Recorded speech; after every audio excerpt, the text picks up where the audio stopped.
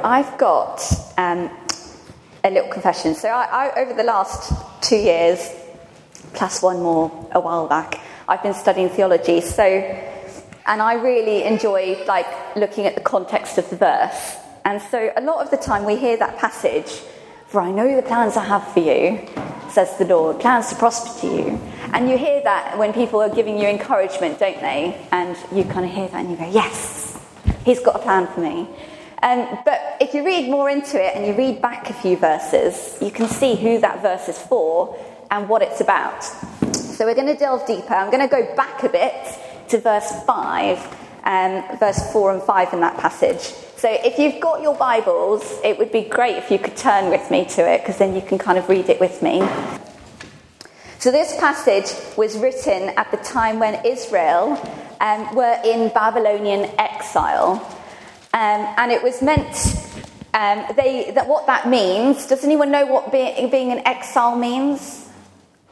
They were sent away from their homeland, weren't they? So the Babylonians had conquered them in war and had the Israelites under Babylonian rule now. So they weren't allowed to be in charge of their own things. Babylonians were now in charge of them because they had defeated them. And so what that meant was that the Israelites couldn't follow Jesus, couldn't follow God in the way that they were used to. They couldn't go and worship in their temples. They couldn't go and pray like they normally do. Because in those days, the Babylonians and other kings like that who were not following God thought that there were many gods. God of thunder, God of fertility, etc., etc. And these gods ruled everything, and the king was almost on their behalf, could talk to the gods and appease the gods for them. So the king was really important. And so if you were praying to someone else and not the king, that was a no-no. And so can anyone else think of stories in the Bible that might have been under Babylonian rule? Daniel, yes, Daniel in the lion's den. Who knows that story? I know, Toby knows that story, don't you? Daniel in the lion's den, yes, that is, Daniel wanted to pray to God and he wasn't allowed to. There was a law passed that he could only pray to King Darius. And so then he got thrown into the lion's den because he didn't listen to that, because he wanted to still pray to God. There's another story, Esther. Do you remember the story of Esther in the Bible? And she married the king to be able to save the Israelite people from being killed. So there's lots of things, and that was also under Babylonian rule. So this is quite a big chunk of the Bible. So let's read verse 5 to 7 together and find out what this passage is about. So verse 5 of 29. Build houses and live in them, plant gardens and eat what they produce. Take wives and have sons and daughters. Take wives for your sons and give your daughters in marriage, that they may bear sons and daughters. Multiply there and do not decrease. But seek the welfare of the city where I have sent you into exile, and pray for the Lord on its behalf. For in its welfare you will find your welfare. So what do you think God is telling the people of Israel to do there? Don't give up. Don't give up, yeah? Anything else? You're going to be there for a while. You're going to be there for a while, yes. Anything else? Trust in God, yeah. Make the best of your situation, yeah. So what God is actually also telling them, if you see here, he's saying, let me read that verse again, that they may bear sons and daughters, multiply there and do not decrease. Does that ring any bells from another passage in the Bible? It does, doesn't it? Back in the beginning, in Genesis, God said, multiply and fill the earth. And here again he's saying, multiply. He's telling them to be free, in exile, but be free. He's commanding them to do what they weren't allowed to do under the Babylonian rule. And that word again, to multiply, to fill the earth, he's telling them to go. Go and do it. Fill the earth with my people. And that would have been quite weird for them to hear, because they were in exile. They were under Babylonian rule where they weren't allowed to do that.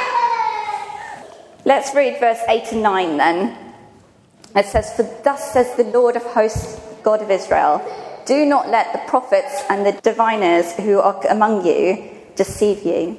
Do not listen to the dreams that they dream. for it is a lie, and they are prophesying to you in my name, and I did not send them, says the Lord. So what is God warning them against here? False prophets, yeah. He's warning them against false prophets. He's saying, don't trust anyone but me. Trust God alone. Trust God's word alone. And when you're in a place where you're being ruled by Babylonians and they're all in charge of you, you kind of start to hear things and you go, oh yeah, that's normal now. And so things like praying to the king would have started to sound normal to them because they'd been there for so long, but that's not what God wanted them to listen to. So let's go to verse 10, which gave me a bit of a puzzle, and I had to really look into verse 10 to find out really what it meant. It says, for thus says the Lord, only when Babylonians 70 years are complete will I visit you, and I will fulfill to you my promise and bring you back to this place. What on earth does that mean? Any guesses? Only when the 70 years is complete, then I will come and visit you. That sounds a bit harsh, doesn't it, at first reading? When I was reading it, I kind of thought, well, sometimes in the Bible when you're reading it, numbers mean something different to a literal number. And so I looked into that a bit to see whether that might be something in this passage. And kind of looking, the number 7 normally represents perfection, so 7 days of creation, perfection. And 10 represents completeness and God's law. So kind of 70, in a way, could represent perfect spiritual order. But it could also symbolise a period of judgment. And so you can kind of read this in two different ways. It's actually, when that period of judgment is complete, then I will visit you. Or when that perfect spiritual order is balanced, I will come visit you. It kind of, I'm not sure. I'll leave it up to you to decide what you think about that. But this time, I think the point being, is this time in exile isn't really 70 years. It's not the 70 years that we would live through.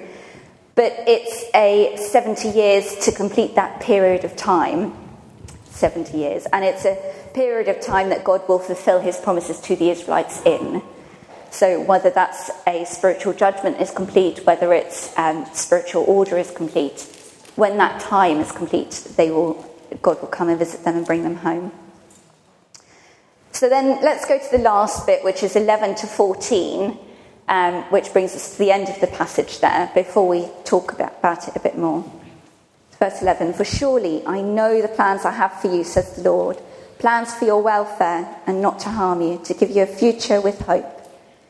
Then when you call on me and come and pray to me, I will hear you. When you search for me, you will find me.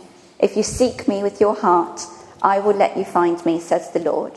And I will restore you fortunes and gather you from all the nations and all the places where I have driven you, says the Lord. And I will bring you back to the place from which I sent you into exile. So these verses, God is reminding the Israelites that he has a plan for them. He has a plan, don't worry. And it isn't a plan that will harm them like the Babylonian rule has.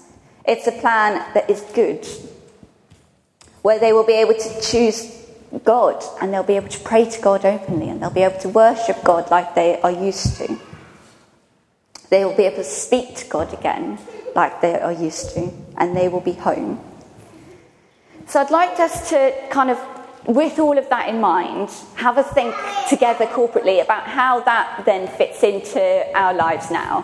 How can we take this passage that was written clearly for the Israelites in that Babylonian time, and how can we take that verse, that very popular verse, for surely I know the plans I have for you, and take that into our lives today. So I want you to do this with children, with adults, with people around you, and kind of think about these questions together and see what each other think about them. So the questions, I'll read them out here, and then you can kind of remind yourselves on the paper as well. The main point being that you see God hasn't changed from then until now, and so there must be something in there for us. That's my hope. So the first question I want you to think about is, do you ever think things aren't working out the way you thought they would? I think we all have moments like that. What do you do when you feel disappointed? Do you believe God has big plans for you? What do you think it means to have hope in God's plan? And how do you search for God?